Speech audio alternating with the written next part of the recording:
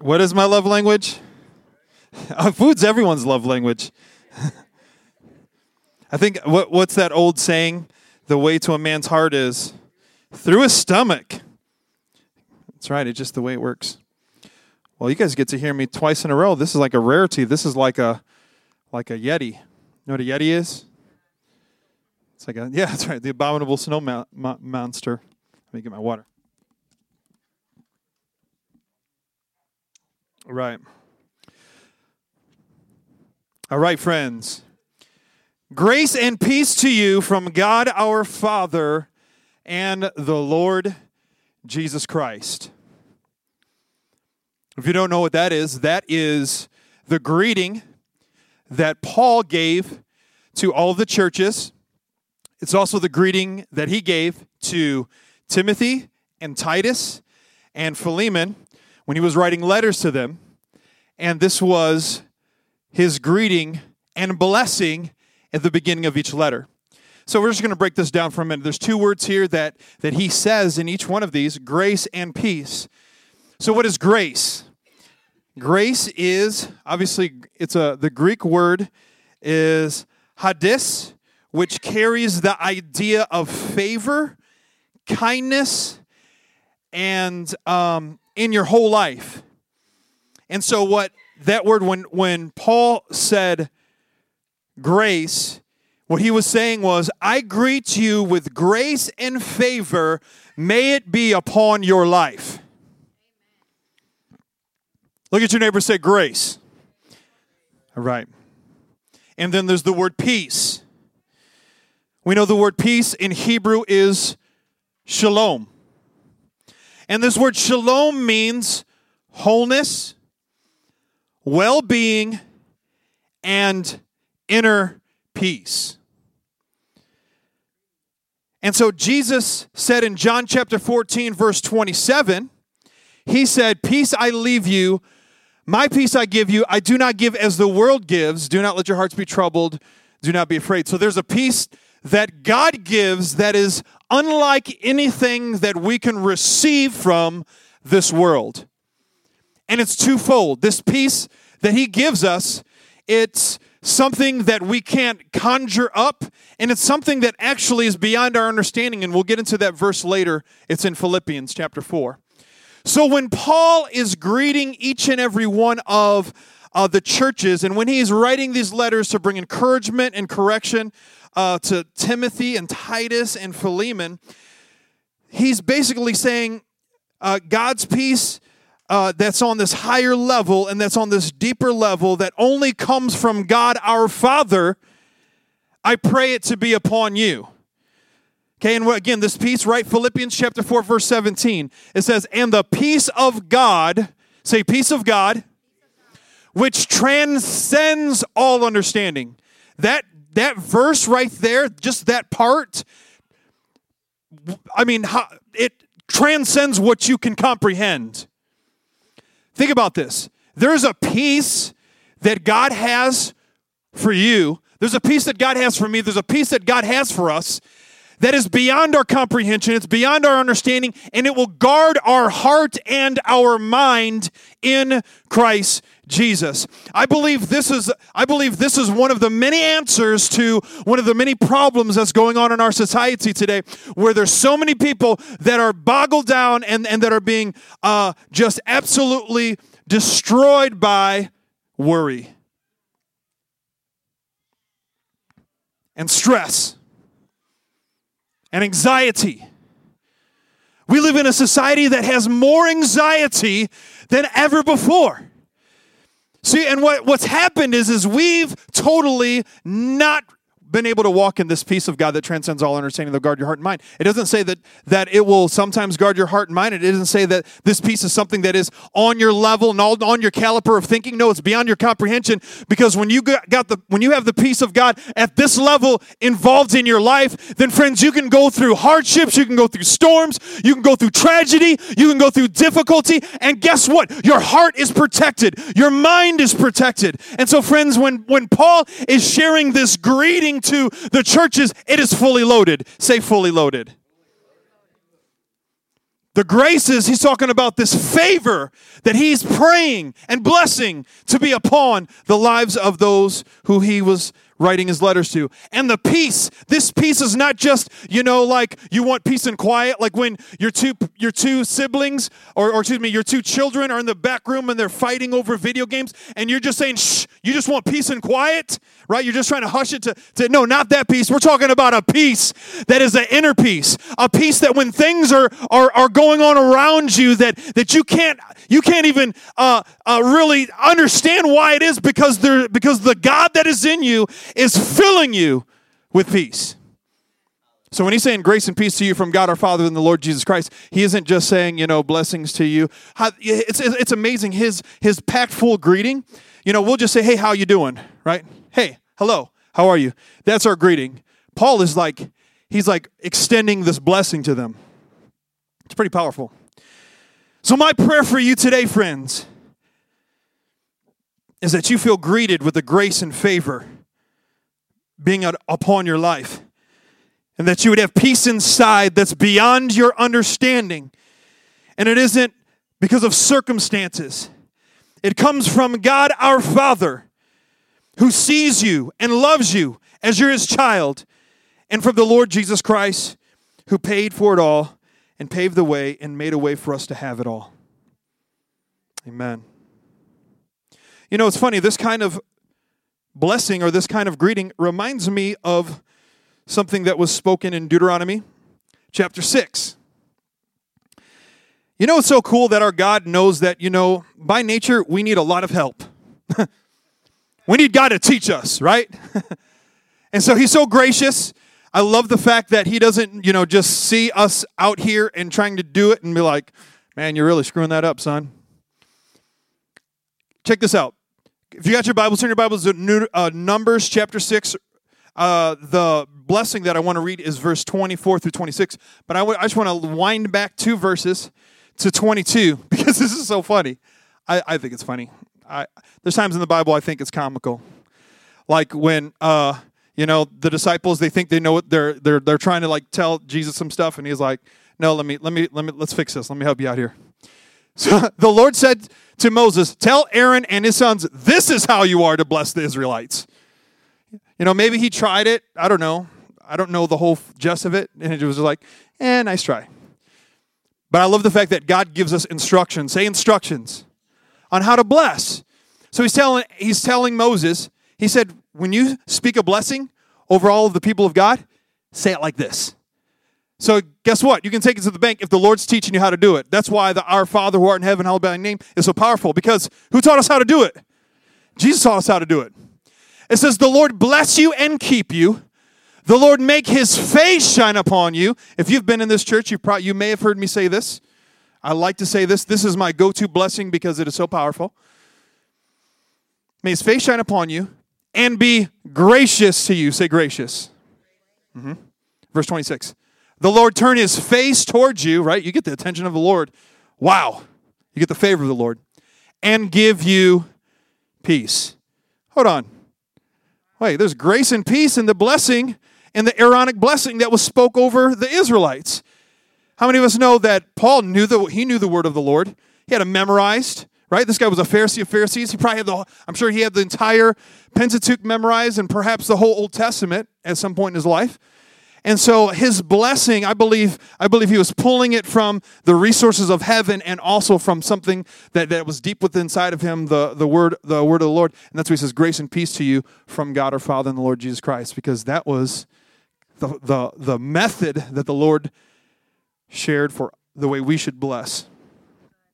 You guys with me? It's interesting. The Lord specifically teaches us how to bless. And you know that? We still need to learn how to bless people. We still need to learn how to bless people.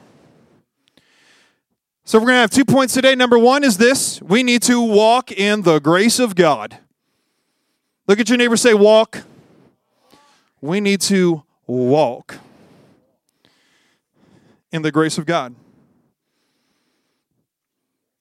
And this grace is for forgiveness of sins.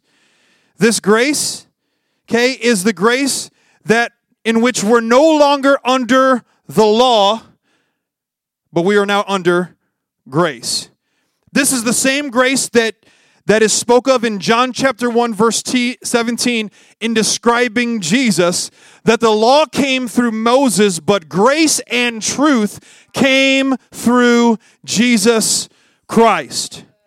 So friends, when we learn to walk in the grace of God, we need to learn to walk in grace and truth. And often, we can veer to one side or veer to the other side. We can veer in grace, but we need the truth. We can veer in truth, but we need the grace. And I love the fact how in Scripture, so many times, Jesus brings this beautiful balance of grace and truth. Because you see how he responds to people. There's times where he needs to bring strong correction and rebuke to people. And he's taking a whip and he's whipping and scourging people out of the temple. Why? Because he said, they turned my Father's house into a marketplace. Another translation would say, into a den of robbers or into a den of thieves. He says, my house will be a house of prayer. So there's this truth and this raging righteousness that burned inside of him because if you know anything about history, what was going on in that outer temple, the exchange rate was unfair. And they were taking advantage of people who couldn't bring their own heifer or their own bird or their own, whatever it was that they were sacrificing. And so the exchange rate was unfair. That's why Jesus said this is a den of thieves. This is a house of prayer. And he drives out the money changers. It didn't say he drove out the sinners. He drove out the people that were doing wrong business in his house. And just know this. This is. You can be assured of this. When people are unlawfully doing things in the house of God, God will drive them out. Okay? Just it is what it is. And then there's times when he turns to women who they don't even realize, well, why are you even talking to me? Jews don't have association with Samaritans. Or he turns and he looks at a woman who is pulling at his end of his robe. Or he goes into Samaria. Say grace and truth. It's beautiful. It's a beautiful thing. That's what we need. We need grace and truth. We need a church that has spirit and truth. Okay? That has the truth of the Word of God, and then also that has the Spirit of God. My mentor used to say a number of years ago, he said, without the truth, without the Bible, you'll blow up. Like you'll just you need the Word of God to ground you. It's like that anchor. It keeps you solid, keeps you at firm foundation. But without the Spirit of God, you'll dry up. Because it's like water, it quenches that thirsty soul, right? So we need spirit and truth. Say spirit and truth. Not in my notes. Let's get back to my notes. Okay, here we go. So John chapter 1, verse 17, Jesus is described as grace and truth. So we need to walk in the grace of God. Say, we need to walk in the grace of God. And so this grace thing is not an excuse to sin. Actually, this grace is empowerment to keep us from sin. How do I know this? Because His Word says so. Titus chapter 2, verse 11 and 12. Because of the wonderful things He does, right? I know you were finishing it off in your head. I just finished it off for you. Verse 11 says, for the grace of God has appeared that offers salvation to all people. Say all people. Okay? Guess what? That person that you have the hardest time with, the grace of God has appeared for that person.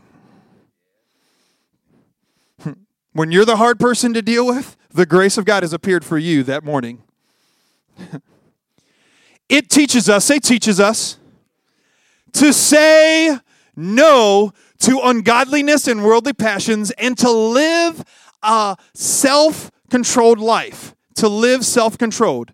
upright and godly lives in this present age. So the grace of God, it is an excuse to do what you want to do.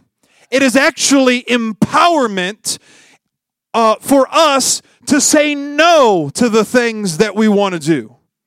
So the cool thing about this is that God, in his beautiful, amazing understanding and love and kindness, hasn't asked us to do anything that he hasn't empowered us to do.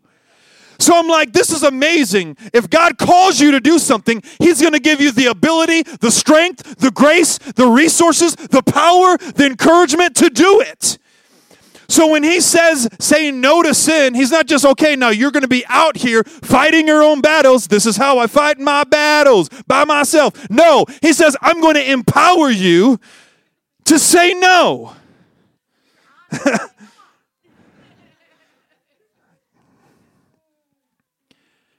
This is amazing. This is beautiful.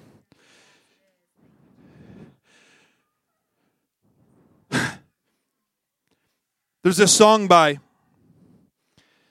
Houston. Wait, no. I don't know. Can't think of his name right now. It's a song, gospel song. And he says this, but by the grace of God, I'm still standing. Israel, there it is. Israel Houghton, she got it. You know, I think of Romans where it says, you know, do not think of yourself more highly than you ought. And it says, be careful of him who thinks he stands lest he fall. And so, friends, your victory is by the grace of God. I'm going to see a victory, for the battle belongs to the Lord. It's his grace inside of our lives for us to walk in victory. Look at your neighbor, say, I'm going to see a victory. For the battle belongs to him, right? The grace of God has appeared. It teaches us. Say, teaches us. Just say, Lord, teach me how to say no. And there's some things, you know, and you know, there's things that are between you and the Lord and whatever. They're called personal convictions. We could be talking about those, but I'm talking about the serious sin issues, the things that separate us from God, right? Like gossip. Nobody talks about that. Gossip. It talks about, you know, the way we speak. Don't let any bitter root grow up among you lest it defile many. Lying. Adultery, pride, idolatry. These are the things, right? You guys still with me?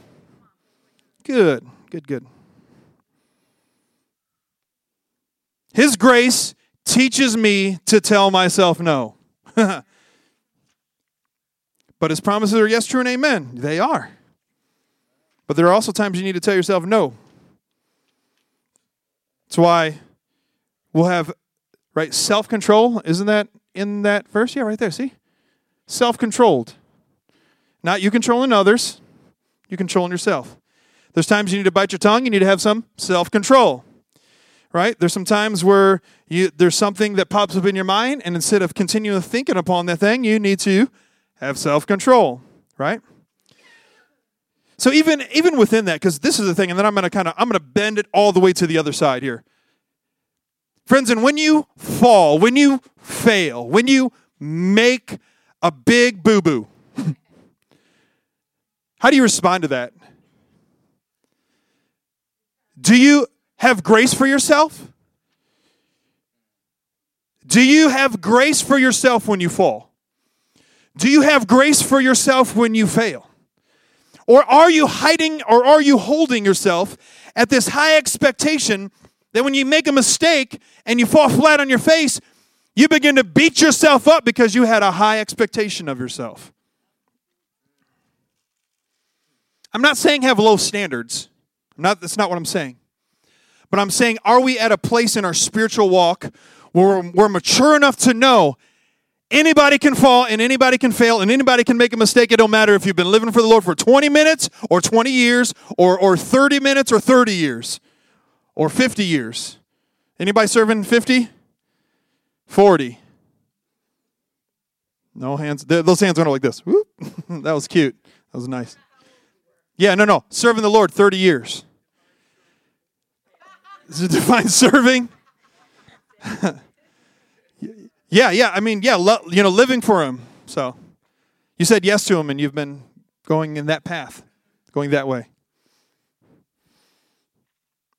Do you beat yourself up? Do you have expectations of yourself when you fall? Do you have expectations for others when they fall? They fail. They fail around you. Do you have high expectations of them? Do you have expectations that you think others have for you? Are you trying to hold up this expectation that you believe others have for you?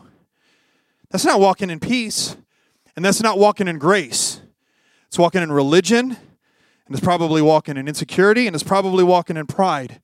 And if any of those things are at work today, I pray those things would break off you and that you would have grace, that you would be able to walk in grace, that you'd be able to extend that grace to others and for yourself, and that you won't be walking in this balance of having expectations, because, friends, that isn't a healthy place to be in, and it's not fun if you're living in a place where you have high expectations of yourself and high expectations of others, and you think people have high expectations of you. That leads to high levels of stress. Say, we need to walk in the grace of God. Okay, there's about 3 people in this church that said that. Thank you. Let's say it one more time. We need to walk in the grace of God.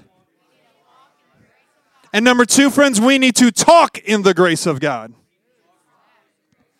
We need to walk in the grace of God, and we need to talk in the grace of God. Yeah. Go ahead. Come on. Preach it, brother. We need to talk in the grace of God personally, one to another, and even from a leadership standpoint. There are insecure leaders that are leading churches. There are insecure leaders that are leading companies. There are insecure leaders all across in every platform. And a lot of times they're going to cause issues because they're leading out of their insecurities. And so if you have a leader in your life that is hard to deal with, most likely they have insecurity, that they're coming from a place of insecurity. So maybe they're power tripping, maybe they're, always on you. And a lot of times when people have issues with themselves, they do this thing, it's called project. Have you ever heard that before? Where somebody has an issue with themselves and they project it to you. I've had that happen numerous times in my life. It's like somebody's projecting on me their issues. I'm like, no, bro, I don't have that issue. That's you. You're explaining yourself. That's not me. Okay? Now, I'm willing to admit my issues. Yeah, not easily, but I do. But that happens. And maybe somebody's coming at you saying this, that, and the other, and maybe they're projecting on you because of their own insecurity. Or maybe you sometimes project onto others because of your own insecurity. Happens. It happens. There are church leaders who cast shame and guilt and manipulation onto others who abuse their authority and those under them. I was just reminded of this again through a conversation that I had this weekend. That there are church leaders who are using their authority and abusing other people with it. When I was coming up with this message, I was reminded of my own conversation that I had with a leader, mentor, spiritual father figure in my life. And I don't remember and I don't recall the full conversation. Maybe my wife can fill in the details because she's good at that. She probably has the whole thing memorized. It's like back there.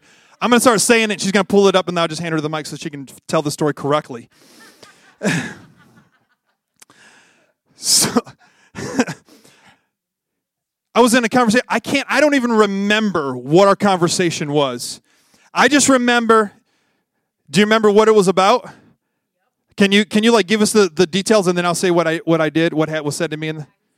Yes, yeah. Do you know this? Do you know the details? Do you want to share them? Yeah, why not? I mean, come on, it's juicy and it's old. Oh my gosh! Wow. Okay.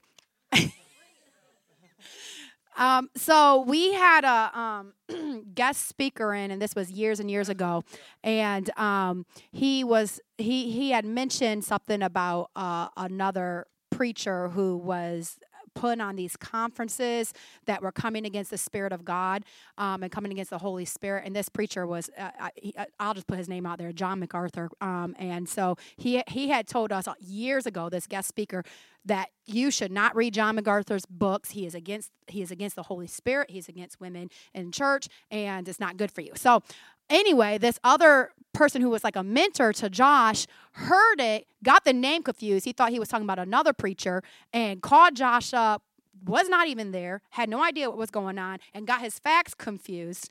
And I was sitting next to him. We were in Josh's mom's driveway back where she used to live in the North Toledo, and we were in the driveway. The kids were little, and they were all out the car already, but me being the nosy woman I am, was sitting next to him, listening to this mentor, man of God, go off on Josh, telling him, just going off on him. He said, "You should be ashamed.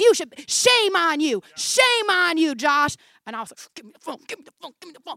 I really wanted to tell this guy about himself, but Josh, being the man of God he was like, you know what? There is no shame in Christ, and I don't speak shame on you. I speak grace on you. And then I was convicted, like, oh, this man of God you've given me, because I just wanted to slap this dude because he was all kinds of coming the wrong way. But because Josh spoke in a tender way, as the scripture says, that, a gentle answer turns away wrath, the guy actually changed his attitude towards the end of the conversation. He was convicted because he knew he was wrong.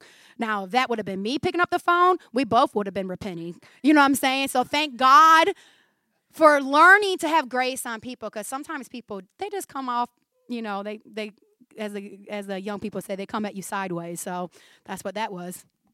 Told you my wife would remember the whole story and all of the juicy details. See, now the thing is I don't remember the whole conversation. I only remember in my heart that my mentor was saying, "Shame on you." And the Lord gave me the grace to say, yeah, this is over 10 years ago. And we love him. We have a great relationship with him. And I said, "Grace to you."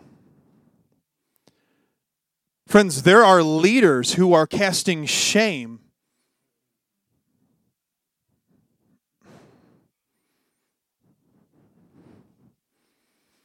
I'm going to say this, and I'm probably going to have to repent later, but y'all got it good. She just spit. She almost hit me with her spit. I'm just saying. Not, my wife is up here she's having one.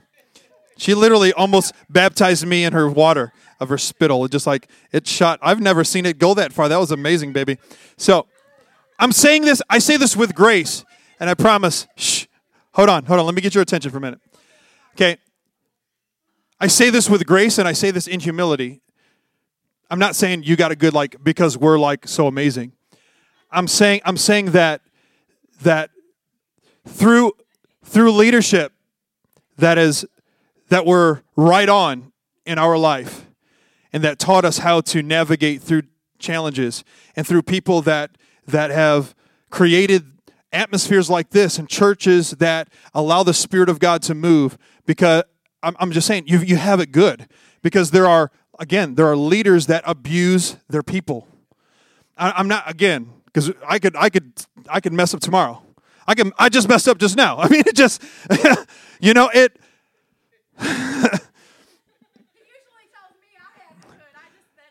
As you can see, we're not insecure leaders. We're leaders that are full of ourselves. So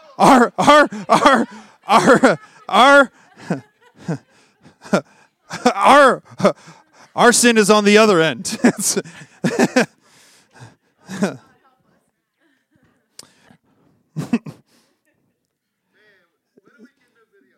Yeah, that's right. Get this guy off the mic. Shut him up. Oh.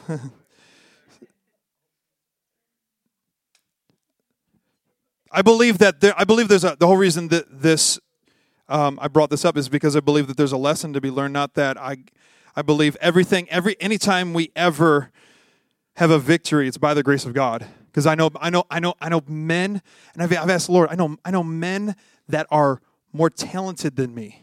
I know men that are more gifted than me. I know men that could preach better and sing better and pray better. And they're not doing anything, and they might even be backslidden, not serving the Lord. It's but by the grace of God. Okay? If you have a good marriage, but by the grace of God. If you have good parents, but by the grace of God. If you have an awesome, amazing church, but by the grace of God. If you got leaders who love you and are pouring into you, and they're not extorting you, and they're not casting shame on you, but by the grace of God. Did I clean that up good enough? Okay, good. Just want to make sure. Let's go back to the word. Colossians chapter 4, verse 6. Oh yeah, let's pedal on forward. Let's keep going. Colossians chapter 4, verse 6, it says this. It says, let your speech always be with grace, seasoned with salt, that you may know how you ought to answer each other. Is it freezing up on us? Okay, we'll do this. Turn your Bibles to Colossians chapter 4. Okay, it's up there. It says, let your speech always be with grace. And then it says, seasoned with salt. How many of us in here love a good seasoning? If you don't know a good seasoning, you need to come over. You need to experience when he invites you, and Mama Vicky invites you. You need to experience the seasoning of the Thomas kitchen. It's good. What happens when food is seasoned right? There's nothing like it, right? I mean, you can have a steak and then you can have a steak, right? I mean, you can have chicken and then you can have chicken. It says, let your speech always be with grace, salt or seasoned with salt, that you may know how you ought to answer each one. Okay, in the context of Scripture, he's talking about unbelievers, but I believe that we can also apply that to how we treat and talk to one another. Because I believe the church is where the biggest area of us being pious and full of ourselves and thinking we're all that. Let's just say this scripture together. Say, let your speech always be with grace. Amen. Amen. Let it always be with grace. Okay? How many of us know that in the scriptures, God told Abraham, I will bless those who bless you, and I will curse those who curse you. So you can be like, hey, Jesus, you got my back, right? So friends, I can use the power and authority that Christ has given me, and I can use it to curse. I can use it to tear people down. I can use it to speak negative connotations over people. I can call things out of people that I'm being presumptuous about. Or I can use the authority and power that Christ has given me, and I can speak a blessing. And do you know, check this out. In Scripture, Jesus cursed. Do you know that? What? Oh, that's why I love pulling out the Bible. Jesus looked at a fig tree, and what did he say? It was unfruitful. What did he do? He cursed it. He said, may you never bear fruit again. They left, they came back, and they seen it was withered and dried up. Why? Because Christ has the authority to curse. What happened when the legion of demons, when Jesus was about to cast them out, what happened? They went into the pigs, right? Cursed the pigs, they went down the hill, and all died. Pigs got cursed. So Christ, he said, all authority has been given to me. The keys of the kingdom I hand to you. So he gives you authority to bind and loose. He gives you authority to bless and curse. He gives us authority, right? It says, out of the power of the tongue comes life and death. So we can use what authority Christ has given us, and we can try to manipulate people and try to get our own way, or we can use it and we can speak blessing over others. Friends, the scripture is very clear saying that we will be acquitted or we will be condemned by the words we speak, even if they're careless and empty. And so, friends, as a leader, I want to do my absolute best to bless. And not just as a leader, as a follower of Christ, I want to do my absolute best to bless people. And we don't always get it right. We talked about that last week. A righteous man falls 7 times. We just talked about this just a moment ago, about us walking in the grace of God. Okay? Do you beat yourself up? Yeah. Do you make mistakes? What happens? What's the best thing to do when you make a mistake? Repent. And if you make a mistake against someone, what should you do? Apologize. Eat some humble pie. It doesn't taste good, but you'll feel good.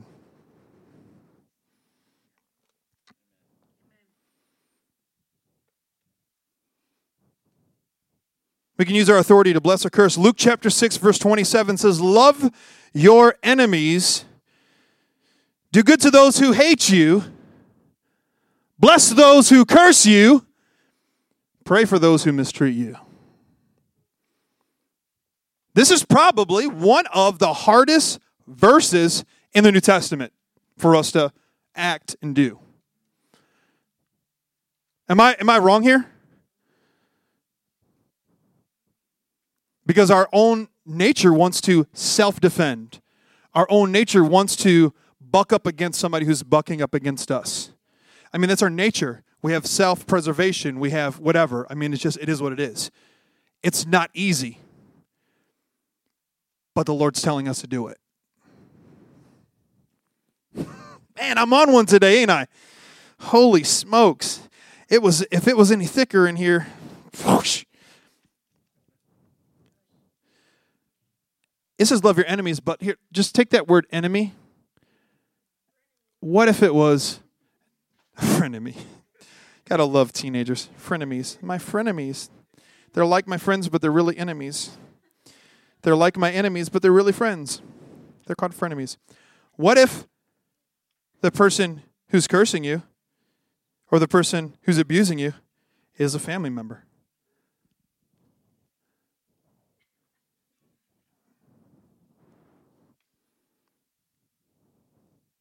Well, we expect them to protect us, to support us, to have our back. But what if they're the ones cursing you? What if a leader is somebody who's abusing you? Well, there's some things we're going to talk about here just real quick. 3 little things that we need to do. First, number 1, friends, is if somebody's speaking curses over you, you need to rebuke and cast off those word curses.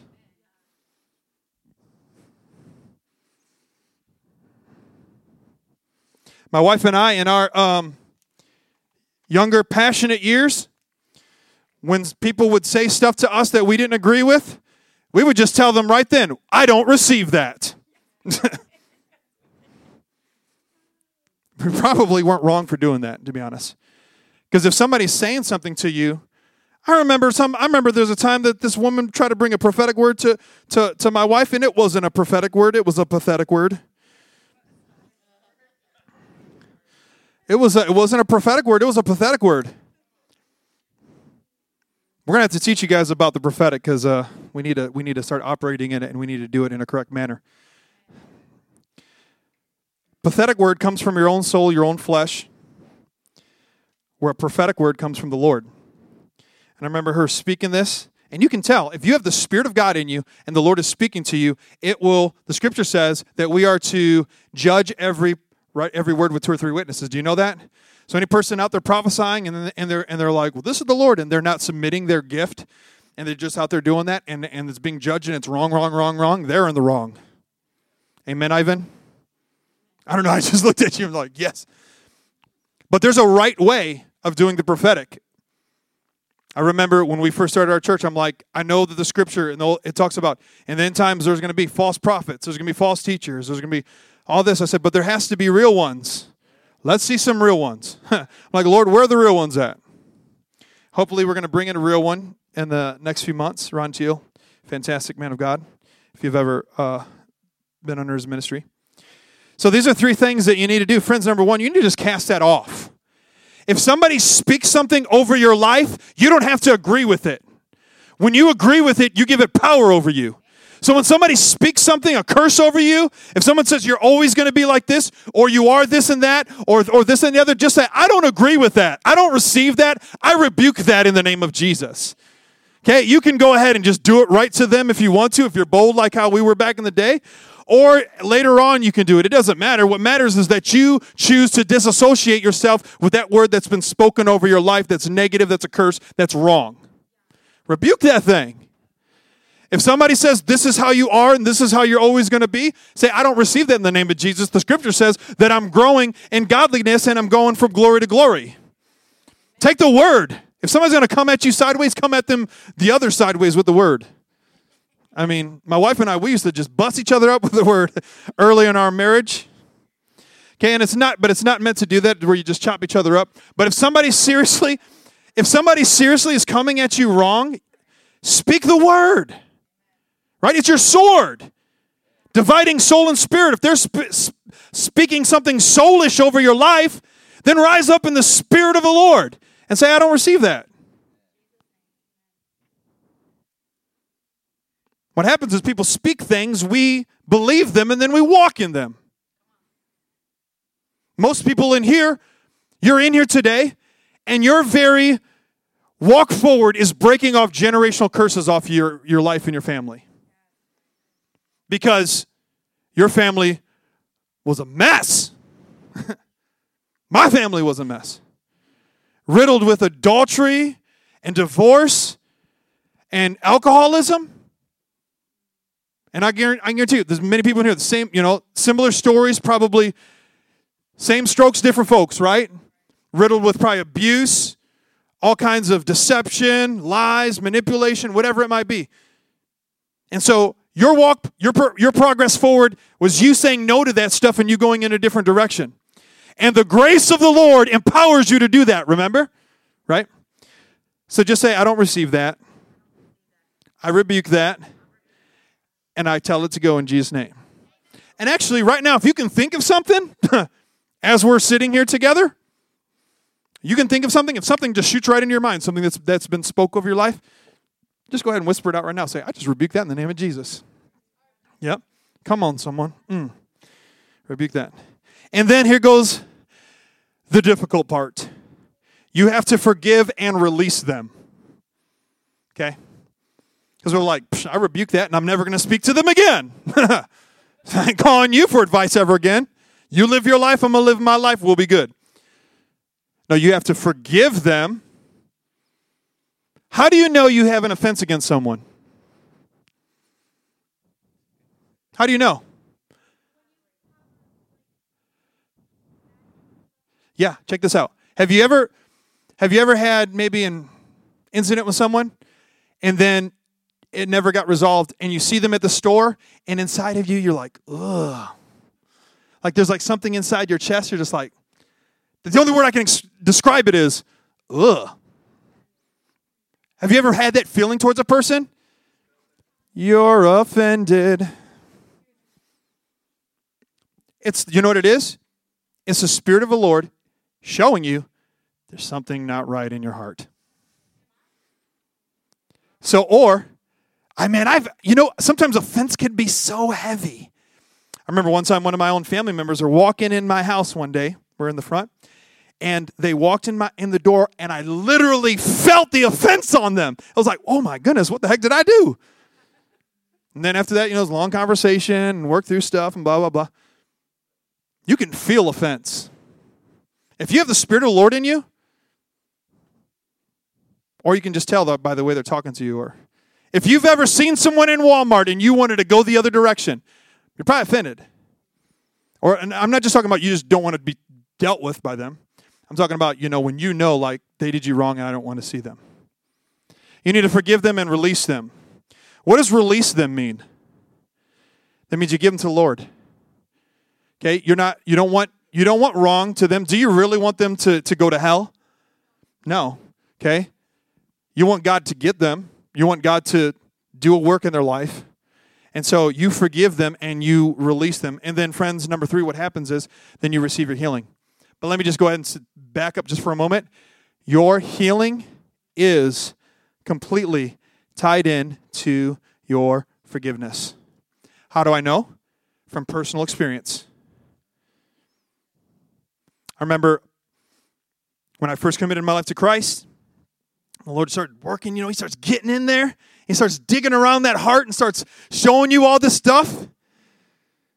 And you're young and passionate. You're like, yes, Lord, more of you. I just want more of you. And then He starts showing you real stuff, and you're like, ugh. And this particular time, it was my own father. And I remember I'm on the floor, and I'm punching the ground, and I'm like, I was in my bedroom. I'm like, I can't forgive him. And I'm punching the floor. And I start punching the floor, and I'm punching the floor. I'm like, I can't forgive him. And then, you ever work yourself up so much and you start crying? So I did. I just worked myself and I start crying. And I'm like, God, I know I need to forgive him. And these are the words I said. I said, Lord, I choose to forgive. And as soon as I said that, it literally felt like something lifted off of me. And I just started bawling. I started weeping. And that was a moment the Lord changed my heart towards my dad. And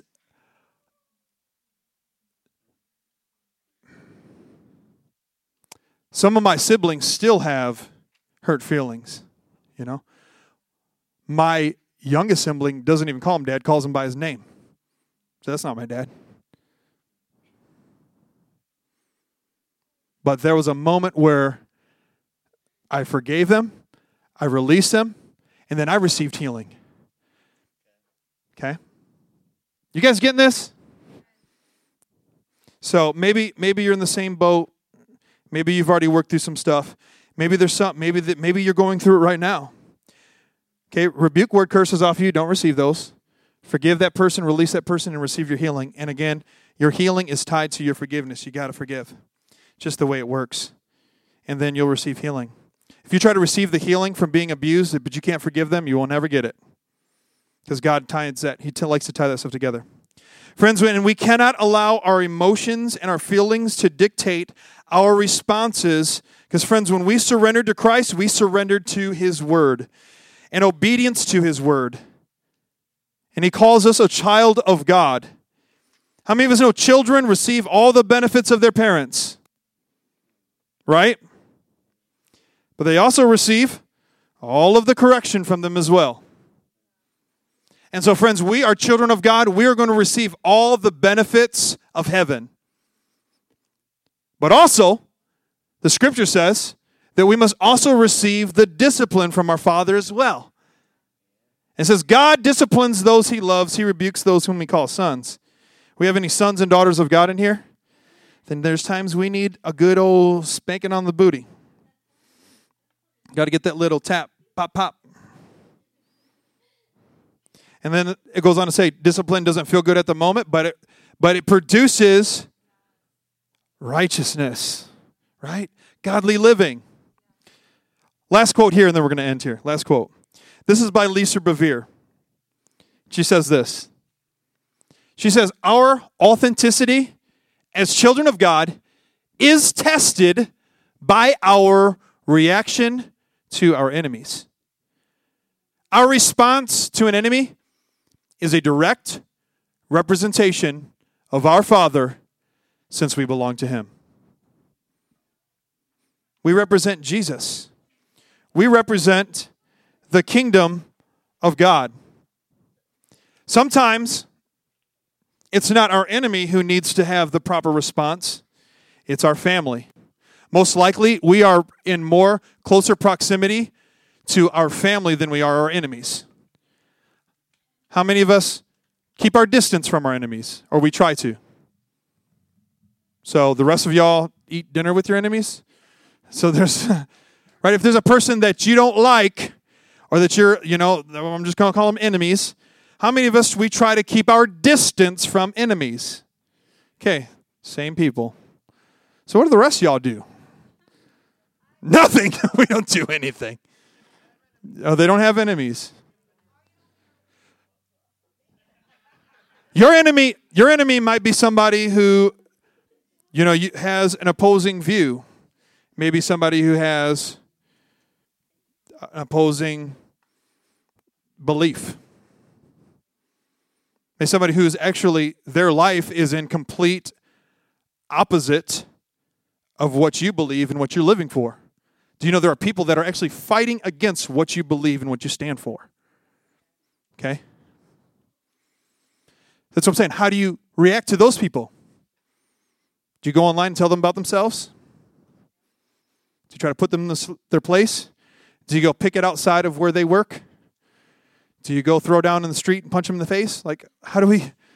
No. Friends, our response is a representation of Christ. The scripture actually says this. I'm going to close with this. It says this. It says, with your enemies, it says, feed them, clothe them. In doing so, you will reap hot coals on their head. Now, do you really want your enemy to receive judgment? Well, maybe inside you're like, get him, God. I don't know. But there's this beautiful thing when you actually act like Jesus in the middle of you being treated wrong. And that whole message was 2 or 3 weeks ago. Pastor Joyce, she preached it beautifully. Can we pray today? I believe the Lord wants us to walk in the grace of God. I believe the Lord wants us to talk in the grace of God. I had this really cool moment just for a minute on the ride to church this morning. And we're going down Anthony Wayne Trail. My youngest son, who's 8 years old, he says, Dad, how fast are you going? I said, I'm going about 52, 54. I don't know, something like that. There's a camera right there on the Anthony Wayne Trail that will snap your photo if you're going over a certain speed limit. So like I said, I'm going about 62. I'm not going 65. It's like in between 5 and 60. Or not 60, 50. 50 and 55. Like I said, it's about 50, maybe 52, 53. And he's like, Dad, you're speeding. You're going to get a ticket. And I said, no, son. There's grace. There's about I said, they don't actually snap your photo unless you're 10 miles over. Right? I mean, I'm teaching my son bad habits. But I just thought as a moment, when I thought of that, I thought, even the state of Ohio, even the city of Toledo is going to give you a 10-mile grace period. There's about a 10-mile, I'm telling you, you can go probably about 60. I wouldn't test it. I know there's been times I've been going like that, like right up there, and my photo wasn't snapped. So from experience, I'm guessing it's about a 10-mile gap. 62? Thank you. We got 62. They got you. Not thank you that you got God, but that you gave us, you like shared with us. This is the okay. Have you ever had this? Have you ever been on the turnpike? The speed limit is 70. You're going about 75, 78. And you notice the state trooper sitting there. Do you slam on your brakes? Some slam on their brakes. Some take their foot off the accelerator. Some people like me just keep going. Because my sister is a state trooper. And there's like a grace period. Like they don't pull you over. And it's around that 10-mile area. You know what? I thought of that little bit of grace is that extra grace required. What if they were so stern where you're driving past that camera and you just go like 1 mile over because you're trying to like stop your kids from fighting behind, they're not getting along and you got snapshotted for 1 mile over. How would it be? I mean, it would make driving unenjoyable, right? That little bit of grace makes driving a little bit more enjoyable. Friends, that extra grace in our life is going to make your journey and your walk with Christ so much more enjoyable. Okay? We just need, that's what we need, like that little 10 mile, just a little bit. And that's what we're doing when we're calling out to God. We're like, God, we just need extra grace. Would you stand to your feet with me today? Maybe you need extra grace today. Maybe today you're like that. You need just that little bit extra.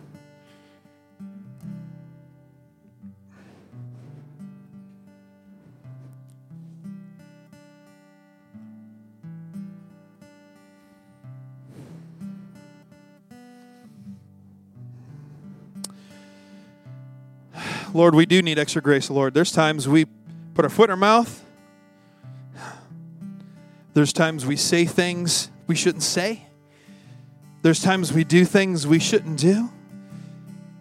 There's time we explore areas of sin and we know we shouldn't be doing it. Father, would you just extend extra grace to be upon each and every person in this room? Father, to live this life you've called us to live. And Lord, I thank you that this isn't a perfect walk. And it's never going to be perfect. There was only one perfect, and that was Jesus. And God, and we grab a hold of the perfection. And God, we thank you that your word says that your strength is made perfect in our weakness. So Father, we come before you today in humility and in weakness. And we ask that, God, that your strength would be made perfect in us. Jesus. I just feel the Holy Spirit very strongly. I just believe that we're just in a moment where the Lord really just wants to do some stuff in each and every one of our lives. So if you've got some stuff, just make an altar right where you're standing. God wants to meet with you right where you are. And friends, if you've strayed, if your heart is strayed from Him, just take this moment and just recommit your heart to Him. Recommit your resolve to live for Him. Recommit your heart to love Him with all of it. And just receive the grace that the Lord wants to place on your life for you to have for yourself and for you to extend to others. So, Father, in the name of Jesus, I ask that you would just increase our grace. God, would you increase our capacity to carry grace? God, would you increase our capacity to give grace? God, would you increase our capacity to extend grace, to walk in grace, to talk in grace? God, that the grace of the Lord Jesus would be upon our lives. Father, that we would have grace and we would have peace. God, when everything around us seems to be in turmoil, that we would have this assurance, that we would have this confidence, that we would have, God, this something that's inside of us that's from you that says we're going to make it through. We're going to keep moving forward. God, that we're going to keep extending, God, in a way that you've called us to, even when we mess up, even when we make mistakes, even when we fail, even when we fall. That, Lord, that we would get up, shake the dust off, and say, God, here I am again. Jesus, we love you, Lord. I just sense in here that there's just been some turning of some things in some people's hearts right in this moment. Thank you, Father. Thank you for that. Thank you for just shifting some of these ideas that maybe we've had wrong. God, shifting some of these things maybe we've held on to. And just take a moment. If there is someone that you need to release, just do it right now. Someone who's done you wrong. And I just want to encourage you, you may have to release them over and over and over again. But just continue to do so, because then you're walking in obedience to His word. Okay? Don't give up. Jesus. Thank you, Father. We love you, Lord. You're so good to us. Friends, may the Lord bless you and keep you. May His face shine upon you. May the Lord turn His face towards you, and may He be gracious unto you. And may He give you peace. In Jesus' mighty name. And all of God's children said, amen. God bless you. Thanks for joining with us, friends.